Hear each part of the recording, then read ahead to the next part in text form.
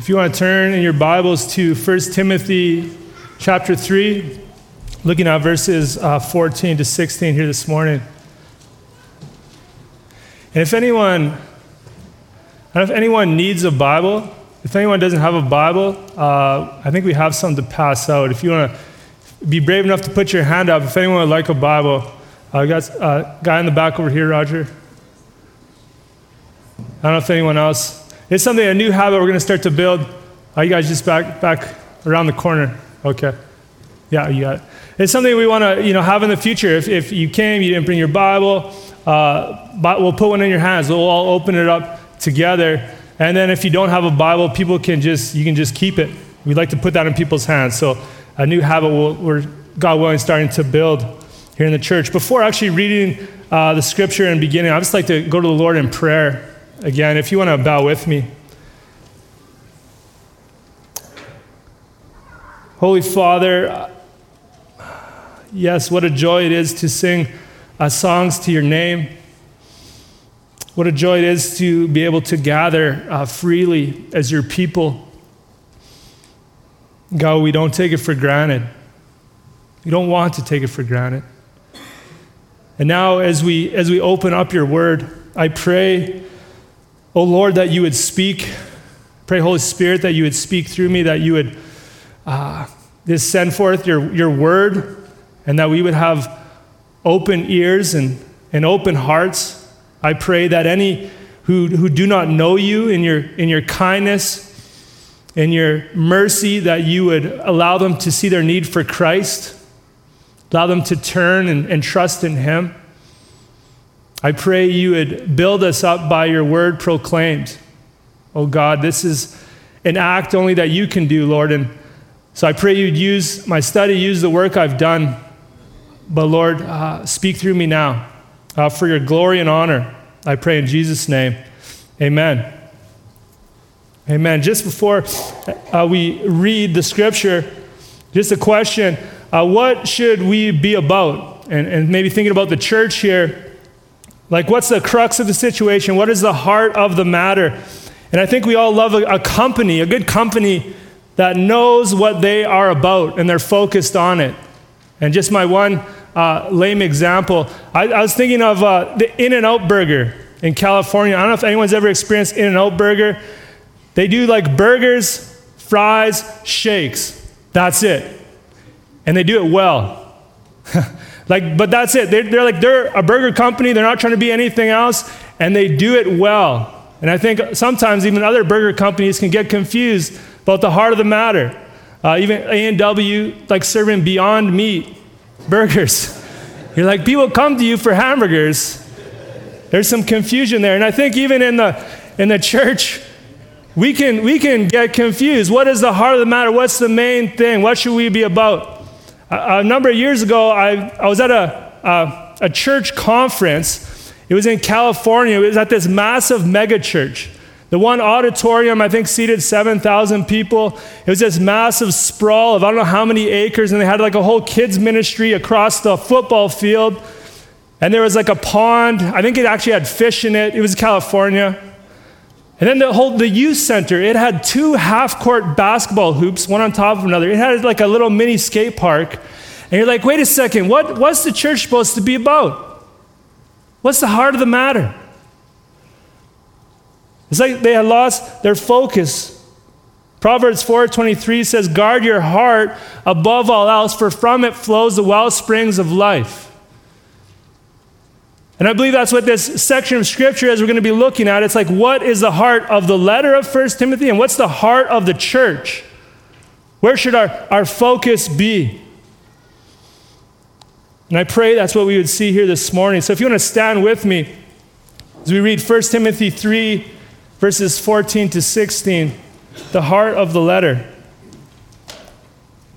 I hope to come to you soon, but I'm writing these things to you so that if I delay, you may know how one ought to behave in the household of God, which is the church of the living God, a pillar and buttress of the truth. Great indeed, we confess, is the mystery of godliness. He was manifested in the flesh, vindicated by the Spirit, seen by angels, proclaimed among the nations, believed on in the world, taken up in glory. May God bless his word to our souls this morning. You can have a seat. Excuse me. So looking at here, I believe the heart of the letter here in 1 Timothy, in verse 14, Paul references the purpose of the letter. He says, I hope to come to you soon, but I'm writing these things to you so that if I delay, you may know how one ought to behave. He says in 1 Timothy 1:3, says to Timothy, as I urged you when I was going to Macedonia, remain at Ephesus. Paul was traveling. He knew there was a situation happening within the church at Ephesus. There was a problem. There were false teachers that need to be corrected. As he's traveling, he's writing instructions to Timothy. Hey, go there. These are further instructions. Paul's like, but I hope to get there. I hope to get there soon. But if I delay, I find it very interesting. Paul, spirit-filled man, he's making plans. He plans to go to Ephesus, but he knows things could come up. This is just a total side note to the message. Think about this. Proverbs 16:1 and verse 9. Proverbs 16:1 says, the plans of the heart belong to man, but the answer of the tongue is from the Lord. And 16:9, the heart of man plans his ways, but the Lord establishes his steps. Even for the Apostle Paul, that he's like, hey, I hope to get there, but I might be delayed. And I just want to bring that before your attention. We all know this. We make plans with open hands. And Paul was doing that too. Hey, I hope to get there soon, but I might be delayed. And so even as your plans get stifled and stopped and changed around, well, God's in control. We still make plans, but do that with open hands. That's what Paul was doing. So he's writing this letter, hoping to visit soon.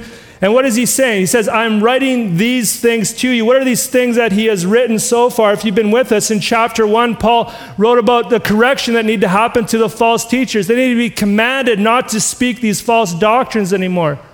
He brought clarity to the gospel message in saying in 1 Timothy 1, verse 15, the saying is trustworthy and deserving of full acceptance. Christ Jesus came into the world to save sinners.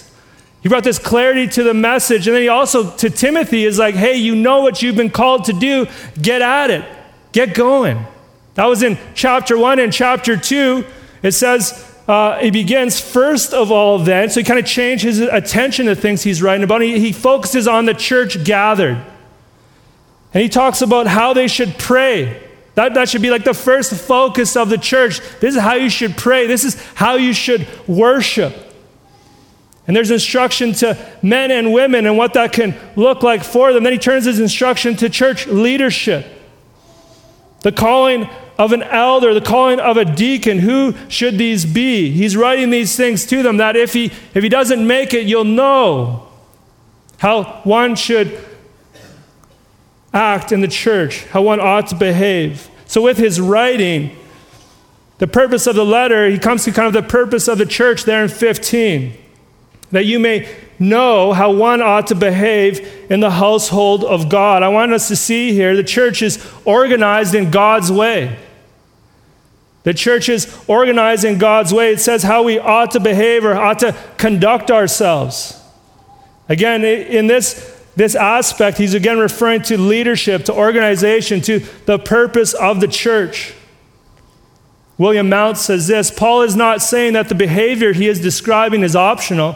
It is mandated because the church is the house of the living God, a protector of the truth, and is therefore absolutely essential that its integrity be maintained. You may know how you ought to behave in the household of God. And how do you join? How do you enter into the household of God? Well, it's by faith in Christ. It's like, yeah, we can all come in through the doors this morning and sit down, but how do you enter into the household of God? It's by believing and trusting in Jesus Christ. By surrendering your life to him. And it's interesting, it's called the household of God. He's used this language already, talking about the call for elders and deacons and how they manage their household. In 1 Timothy 3, 4, and 5, for elders, speaking of their call, he says, the elder, he must manage his own household well with all dignity, keeping his children submissive. For if someone does not know how to manage his own household, how will he care for God's church? And so it transfers over how people would act in their household, how they would do things, care for one another, have the gospel present. That needs to first be seen in the house and then transferred over to the household of God. We get it in our own households. Families have established rules and norms which are followed for the flourishing of the family life. There's order of submissions, kids to their parents, wives to their husbands. There's unwritten rules within each family household, or maybe written ones to keep your room clean, use your manners. Of course, I'm thinking of kids. Flush the toilet. Maybe we need to write down some of these rules. But to think about it, so there's these rules that we have within our own households, and then there's rules that we have as we meet, as we gather in the household of God, that you may know how one ought to behave. And you just think, so there's talks about leadership, talks about purpose. As we go through the scriptures, what should we be doing? Well, we should be opening up the word of God. We should be praying. We should be worshiping. That you may know how one ought to behave. But is everything listed here? I just want to point this out. Just as each house can have its own culture and the way that it is organized and lives, each church can have its own culture and norms to how it defines church life. And what I mean not in the essential things, but I mean even in the year previous, as a church, we met on Saturday evenings. That's when it worked for us to meet. Right? So even though convictionally, hey, we want to meet on Sunday mornings when we can, but we met on Saturday evenings. And you don't see prescribed within the scriptures, how many songs should we sing as we gather together? How often should we have communion? There are all these things that as a household of the church of God, that we as a church, we start to decide. We have our own culture, if that makes sense, our own way of doing things. And again, I talked about how do you enter into the household of God? Well, it's by faith in Jesus Christ. And then you ask, who is in the household of God for our expression of the church, Redemption Red Deer? As a church plant or a young church, we had different people coming from different church backgrounds in all places. We praise the Lord what he has done so far. But then how do we clarify who is in the household of God? And one way we do that is through church membership. And in this message, I'm reading here about how we ought to behave, and I'm taking just a step aside. I just want to address church membership. This is not directly here from the text, but how one ought to behave within the church. He's given elders and deacons. And who do you know is in the household of God? Church membership. And the reason I want to highlight it is because actually that's one of the number one things that we talk with people. Hey, I'm in the church. Why do I need to become a member? So I just want to spend a little bit of time in front of everyone unpacking a little bit of scripture in that, hoping to make it clear. Church membership, the phrase itself is not used in the Bible, but it's clearly inferred in the scriptures. In the same way, we wouldn't find the phrase, the Trinity, within the Bible, yet we know we serve a holy triune God. All of the Apostle Paul's letters, except 1st and 2nd Timothy and Titus, were written to local churches. There weren't many local churches in a city at that time. There was one church that they were writing to. There was only one expression of the church. We live in a day and age in which there are many local churches in a given locality. I've heard that there are over 40 within Red Deer. I don't know, I've never counted how many there actually are within this city. And church membership gives clarity to which church it is that you belong to and are committed to.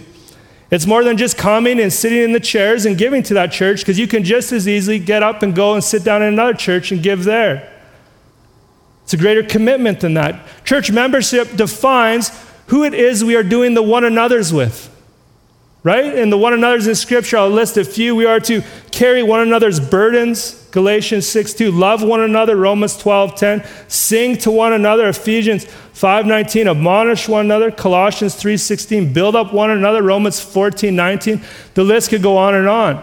We're not doing this with all Christians, the one another's. But primarily, we're doing it with our local body, and church membership clarifies who that body is. Hebrews 13:7 says, obey your leaders and submit to them, for they are keeping watch over your souls. As those who will have to give an account, let them do this with joy and not with groaning, for that would be of no advantage of you. Church membership helps believers know which leaders are they submitting to. You're not submitting to all leadership. You're submitting to a local church group of leaders. But it also helps the believers know, or the elders also know, who are the believers are that they'll be held accountable to before God. Paul writes in Ephesians 4:11-12, he gave the apostles, the prophets, and the evangelists, the shepherds and the teachers to equip the saints for the work of ministry, for building up the body of Christ. Church membership gives clarity to which saints the shepherds and teachers are to equip. Like it isn't all believers that we are to equip. We are to equip a specific group of believers. It helps give focused discipleship. Church membership also is calling the local body of Christ to keep one another accountable to the confession we made as Christians. From it flows the need to exhort one another when we see habitual sin in each other's lives. Proper church membership allows for church discipline to be practiced properly, seeking to keep the church pure. Matthew 18:15-17. And friends, if you think like, why do a formal process of church membership? We take time in a marriage ceremony to celebrate and declare a couple's love and commitment to each other. The relationship that has begun progresses from friendship to courting to engagement to marriage and then the ceremony. In the same way, we see a formal membership process as a way to publicly state our commitment to one another. The process at our church is like coming, maybe going to Redemption Welcome, learning about the history of the church, then Redemption Essentials, which is really just talking about how to become a mature believer within the church. How are we seeking to do that so we're all on the same page? And from there, a membership application, an interview, and then coming forward as a member. But the reason we have this process for us to walk through is to give clarity who is with us and who is not. In membership, we are saying we are committed to the same convictions, the same community, the same corporate mission. In a sense, saying, I'm with these guys, they are my family. And of course, as believers, we're all brothers and sisters in Christ, but it's like of the household of God, the expression that you are a part of, which is it? And we're not part of every single one, not accountable to every single leader. And so membership gives clarity there. So that's just an expression of the household of God here. I just wanted to articulate that, give a little bit more understanding. Send me or the other elders questions if you have them. And I hope that this will give us the greater clarity while we have church membership at our church. And I hope for those who call this place home, when you are ready, you'll be able to commit in this way. So all that being said, that's kind of like just an aside. I just wanted to clarify that, take the opportunity. But then I want to go back to 1 Timothy. In saying all that, we as leaders are just under shepherds. And this is God's church, right? As we go back to 1 Timothy 15, talking about how you ought to behave in the household of God, which is the church of the living God. It's the church. And I'm just going to highlight almost every time I see the word church for the next little while. That word church, ecclesia, means gathered. It's the gathered people. That's the church. There's something happens when we physically gather.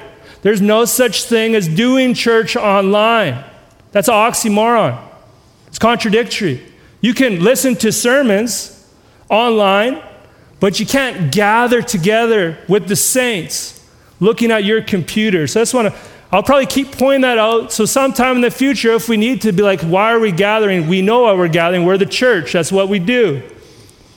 And speaking of the church, that being the Lord's, the church of the living God, Paul said to the Ephesian elders at an earlier time, Acts 20:28, he said, pay careful attention to yourselves and to all the flock in which the Holy Spirit has made you overseers, to care for the church of God, which he obtained with his own blood. It's Jesus Christ. It's his bride. That's the church. That's the household of God. It's the church of the living God. And that term, living God, I don't know how you understand when you think of who God is. Use Lord, use Adonai, use Yahweh. The living God, it's a phrase used often in the Bible. I just want to bring a few places where it's said. David says it when he's about to fight Goliath. I don't know if you know the story in 1 Samuel 17, and Goliath, like that big giant, he's touting the army of Israel. And David hears the touting, the mocking. And he says this in 1 Samuel 17, verse 26, "Who is this uncircumcised Philistine that he should defy the armies of the living God?" It's also said in Psalm 84, the psalmist in verse 2 says, "My soul longs, yes, faints for the courts of the Lord. My heart and flesh sing for joy to the living God."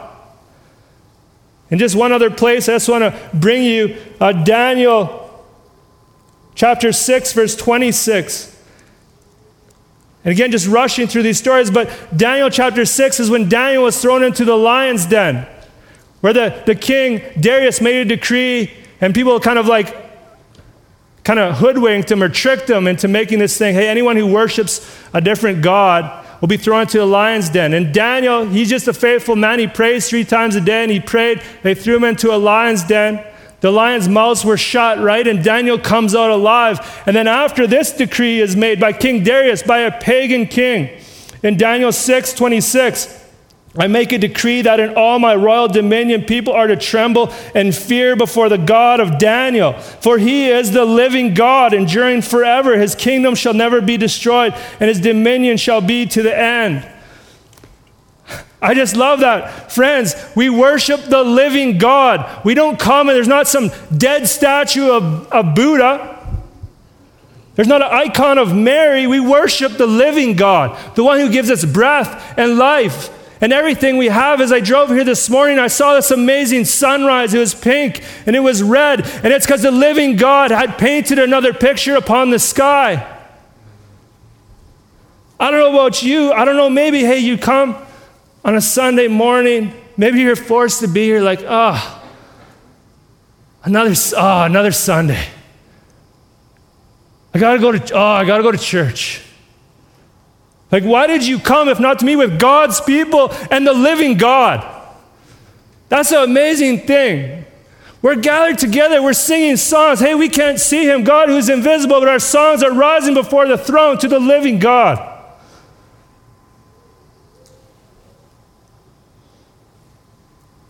So in that we see this is the church of the living God. And what is the church to be about? I want to see the purpose of the church is to uphold the truth. The church of the living God is to be a pillar and buttress of the truth.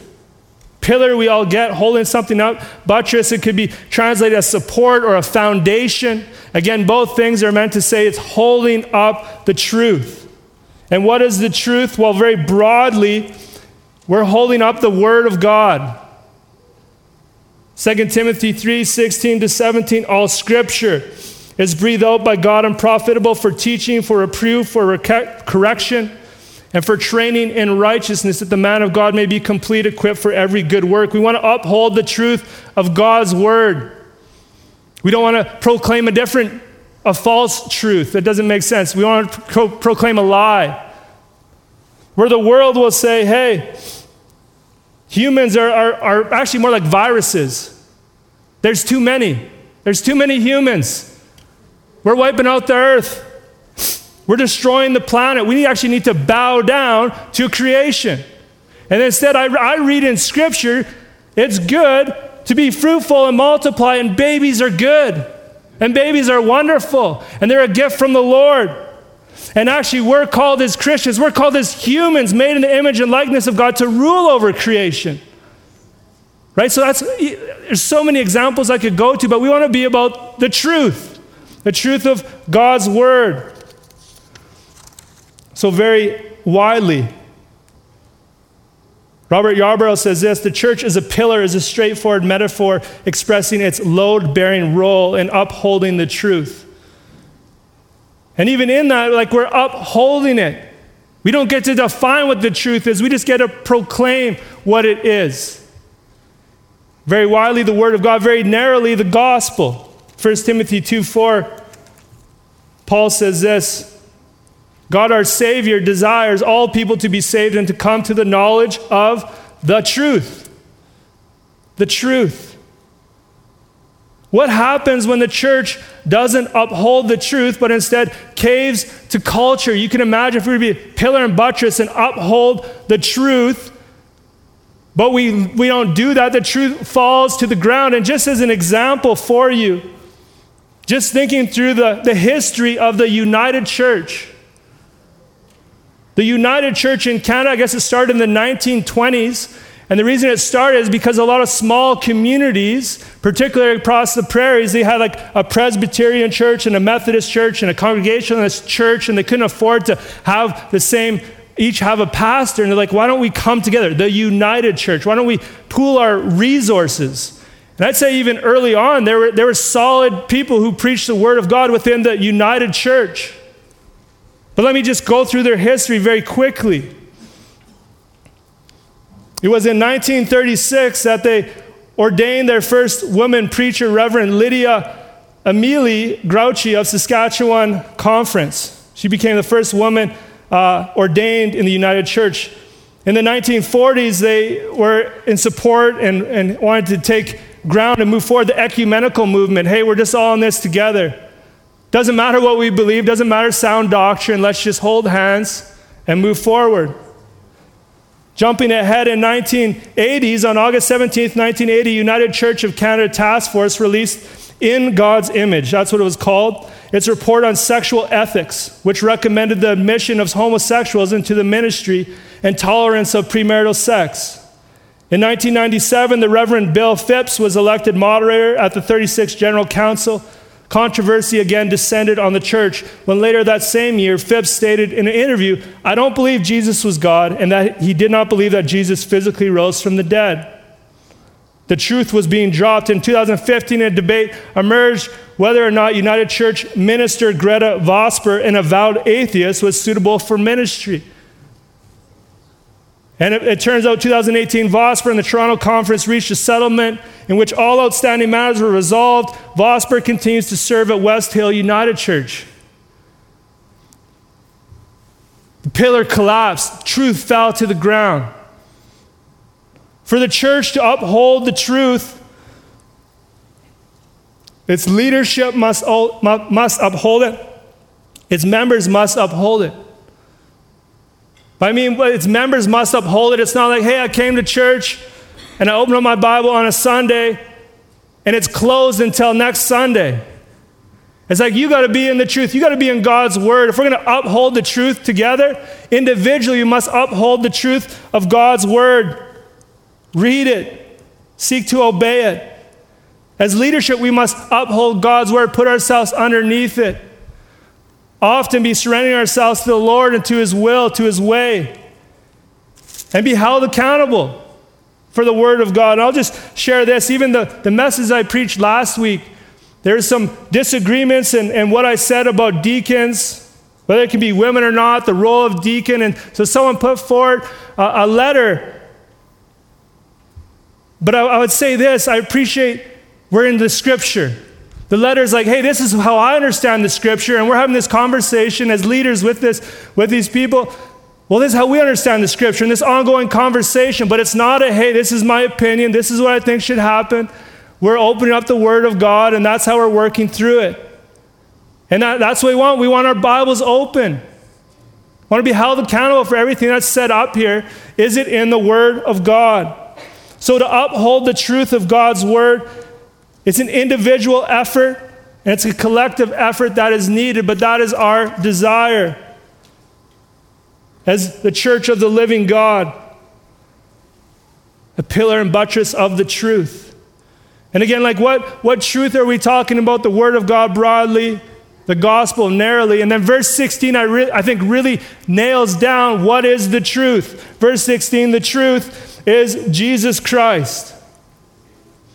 Verse 16, Paul continues, great indeed we confess is the mystery of godliness. Great indeed we confess. That word of confess is like a general agreement. It's saying, hey, we're all on the same page. We're all in agreement with what is being said. A great confession shared by all believers. Great, we confess, is the mystery of godliness. If you were with us last week, we talked about what is this mystery. We see it talking about deacons in 3 verse 9, they must hold the mystery of the faith with a clear conscience. And just to give clarity, like what is the mystery? The mystery is Christ. You want to turn with me to Colossians chapter 1, verse 25 to 27. There's a number of places you can go to. This word is used often here in the Bible. The mystery, though, is something that was hidden for generations, but then it's revealed in these times, Jesus Christ. Colossians 1, verse 25, Paul talking about how he became a minister according to the stewardship from God that was given to me for you to make the word of God fully known. The mystery hidden for ages and generations, but now revealed to his saints. What is the mystery? Verse 27, to them God chose to make known how great among the Gentiles are the riches of the glory of this mystery, which is Christ in you, the hope of glory. The mystery is Christ. As Paul writes in Timothy, a mystery unto godliness. In verse 27, Colossians 1:28, him we proclaim, Christ we proclaim, warning everyone and teaching everyone with all wisdom, that we may present everyone mature in Christ. The mystery is Christ. Godliness flows through a right understanding of who Jesus Christ is, submission to his will, his rule, his way. The mystery of godliness is Christ. Robert Yarbrough says this, in Christ's person and work lies the key to the strength and flourishing of the church. And then we see this, I believe this confession, this catechism that Paul kind of nails down what's the mystery, or we're going to see what the mystery is. Is this your confession? Is this your understanding of who Jesus is? It's really spelled out here. And I don't know if it's like an ancient, like a catechism, like something people would memorize, truths about who Jesus was, or if it was a hymn. We're not entirely sure, but as I read it, as I'm preaching it, I'm seeing it's like this story about who Jesus from his birth to his ascension. I'm going to see why I'm going to use it that way, but it's also true that we carry on what's described here about Jesus. This confession. What's the first thing say? He was manifested in the flesh. He was manifested in the flesh. First Peter 1:20 says this. Speaking of Christ, he was foreknown before the foundation of the world, but was made manifest in the last times for the sake of you, who through him are believing in God. He was manifest in the flesh. Same thing is said, John 1:14. I don't know if you realize it. This is a Christmas text. You thought we were out of Christmas. We're back into it. We're celebrating the birth of Christ. That's what it's talking about. He was manifested in the flesh. John 1:14 says this, and the Word became flesh and dwelt among us. He was manifested in the flesh. He was revealed. He appeared. This is the amazing thing. God, the Son, who has existed for all of eternity at some point in time, about 2023 years ago, was born as a little baby, clothed in flesh. This is the first thing that we're confessing as Christians. Jesus Christ, he was manifested in the flesh. And why is that a big deal? Robert Yarbrough says this, the difference between God and man is very great, and yet in Christ we see God's infinite glory joined to our polluted flesh so that the two can become one. Just think about Jesus, that he in his humanity represents us before God. 1 Timothy 2:5 speaks of there's one God, there's one mediator between God and men, the man Christ Jesus. Jesus in his humanity, he represents us on our behalf. Who among us can stand and say, yes, I have a case with God? We can say nothing, but Jesus, who's 100% man, can represent us all. But he's 100% God. So in his divinity, he was able to take upon the cross the punishment that would have taken eternity to pour out on me. You just think about that, right? People, God, in his justice, those who would rebel against him, who want nothing to do with him, and on Judgment Day, they'll be thrown into the lake of fire for all of eternity to suffer. And God will be just. Yet Jesus, 100% God, 100% man, took the wrath that we deserved in a matter of hours on the cross. He was manifested in the flesh. That is a big deal. Next it says he was vindicated by the Spirit. He was vindicated by the Spirit. I believe that this is referring to the resurrection. If you'll turn with me and look at Romans 1:4.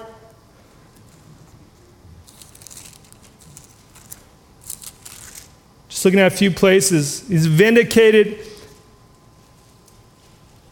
by the Spirit. Romans 1:4, it says this, speaking of Jesus, he was declared to be the Son of God in power, according to the Spirit of holiness, by his resurrection from the dead.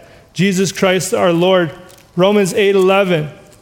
It says, if the Spirit of him who raised Jesus from the dead dwells in you, he who raised Jesus from the dead will also give life to your mortal bodies through his Spirit who dwells in you. The Spirit raised Jesus from the dead. Other places it says the Father raised Jesus from the dead. Other places it said Jesus rose again from the dead. But vindicated by the Spirit, I believe it's talking about his resurrection, right? He died on the cross for our sins, took our punishment, was buried, and rose again, defeating sin and death. Because think about, he claimed he was going to do it. He claimed he'd be buried in the grave and 3 days later rise again. And if he didn't, if that never happened, he would have been a liar. He would have been false. But he didn't. He rose again. He reigns at the right hand of the Father. He was vindicated by the Spirit. Seen by angels is the next statement. I believe, again, this is talking about the resurrection. So he's vindicated by the Spirit, seen by angels. All of the gospel accounts have either one or two angels present. They were the first ones to see. The stones rolled back. Jesus has rose again from the grave. Probably my favorite statements within the gospel, right, as the women are coming to see, why do you seek the living among the dead? He is not here. He has risen. Can we say that even when it's not Easter Sunday? Amen.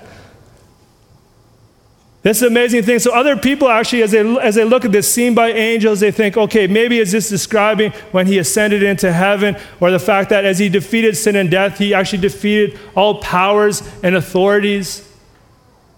Angels are under him. I think you could interpret it that way, but I think if we go from his birth to his ascension into heaven, I think it makes more sense. It's talking about seen by angels. It's the one of the resurrection. The next kind of confession, he's proclaimed among the nations, or preached among the nations. Again, if we're going from his birth to his ascension, this is going to be forward looking. Just turning to Luke chapter 24, verse 45 to 48. I just want you to see this, or 46 to 48. Jesus said to them, thus it is written that the Christ should suffer, and on the third day rise from the dead, that repentance for the forgiveness of sin should be proclaimed in his name to all nations. Right? This is the call from the risen Lord Jesus Christ. That repentance for the forgiveness of sin should be proclaimed in his name to all nations, beginning from Jerusalem. Again, if we're keeping this timeline, he's looking forward like this is going to happen one day. If you think at the writing of 1 Timothy, when they read this, when they were talking about it, the book of Acts has already happened. While I'm referring to the book of Acts, well, you have in Acts chapter 1, verse 8, Jesus, before he rose again, he says this, you will receive power when the Holy Spirit has come upon you, and you will be my witnesses in Jerusalem, in Judea, and Samaria, and to the end of the earth, proclaimed among the nations. We have this example. If you think the gospel in the book of Acts, it starts in Jerusalem. The book of Acts ends 28 chapters later in Rome. And there's 3 missionary journeys in between. The gospel spreads to the then known world, preached among the nations, proclaimed among the nations. And of course, the next point is obviously tied in with the one before, proclaimed among the nations, believed on in the world. How is someone going to believe unless they have someone come and preach to them? Romans 10:17, faith comes from hearing, and hearing through the word of Christ. Right? Like the gospel didn't spread by people just smiling at one another. It says proclaimed among the nations. It doesn't say, hey, by all means necessary, preach the gospel, and if necessary, use words. It says proclaim. You actually have to tell someone about Jesus Christ. And that's what happened. They went out and they told people about Jesus Christ. So then the next step is believed on in the world. And again, this is either forward-looking, like when they go out, they will believe on him in the world, or reflecting on something that has already happened. Again, think of the book of Acts, how it goes out. I just want to read you the start of a few letters in Scripture. 1 Thessalonians 1, verse 8. It says this, Paul writing to the church at Thessalonica, not only has the word of the Lord sounded forth from you in Macedonia and Achaia, but your faith in God has gone forth everywhere. So we do not have to say anything. They were believed on in the world. The book of Colossians 1 verse 2. To the saints and faithful brothers in Christ at Colossae. There's a church in Colossae. There wasn't before. Believed on in the world. Romans 1:8. Paul writes, first I thank my God through Jesus Christ for all of you because your faith is proclaimed in all the world. Isn't that an amazing thing? The start of the book of Acts, there's believers, 120 of them in Jerusalem. The Spirit comes and the gospel spreads. Believed on in the world. Believed on what? Believed on Christ. The mystery of godliness, believed on Christ. What does that mean? It means to surrender to him. It means we use the language, bow the knee. It's not, oh yeah, I believe. I believe. I heard a good example. I read a good example about believing. There was this guy, and I might kill this because I'm trying to go by memory, but I think he was going across this high wire act over the falls. I don't know if it was Niagara. And he's like, who here believes I can do this? And like wheel a guy in a barrel. And this guy's like, I do. I believe. He's like, okay, get up in the barrel.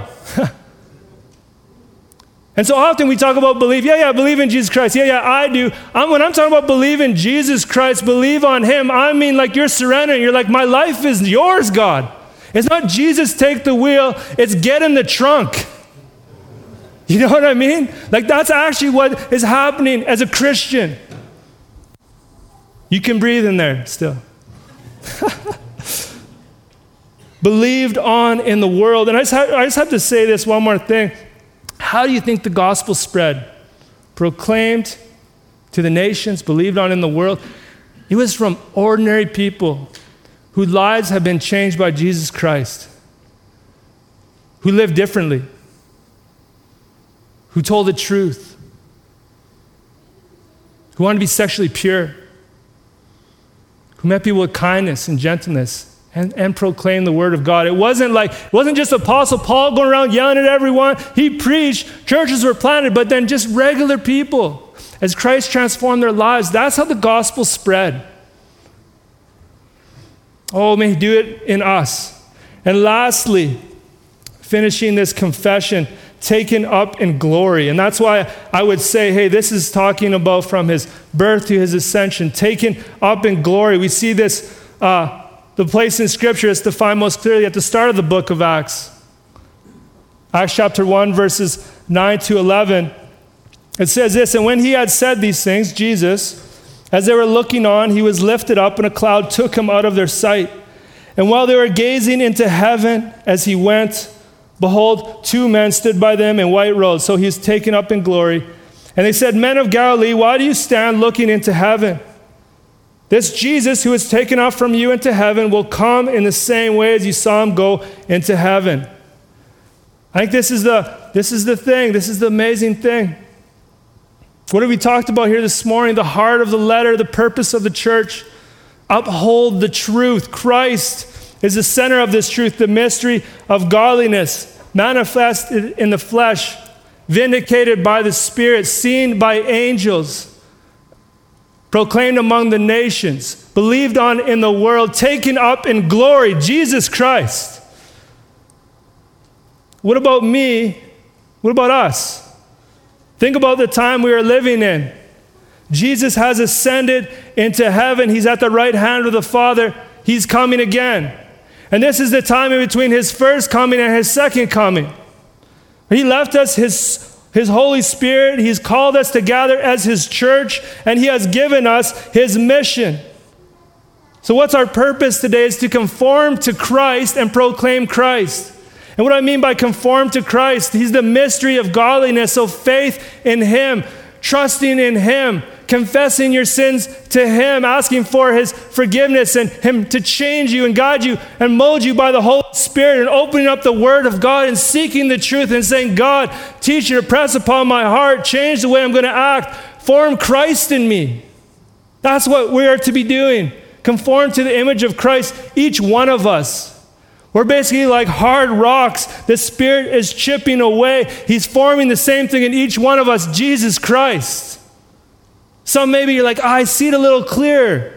But that's what he's doing in each one of us, whether you're a new believer or a mature believer.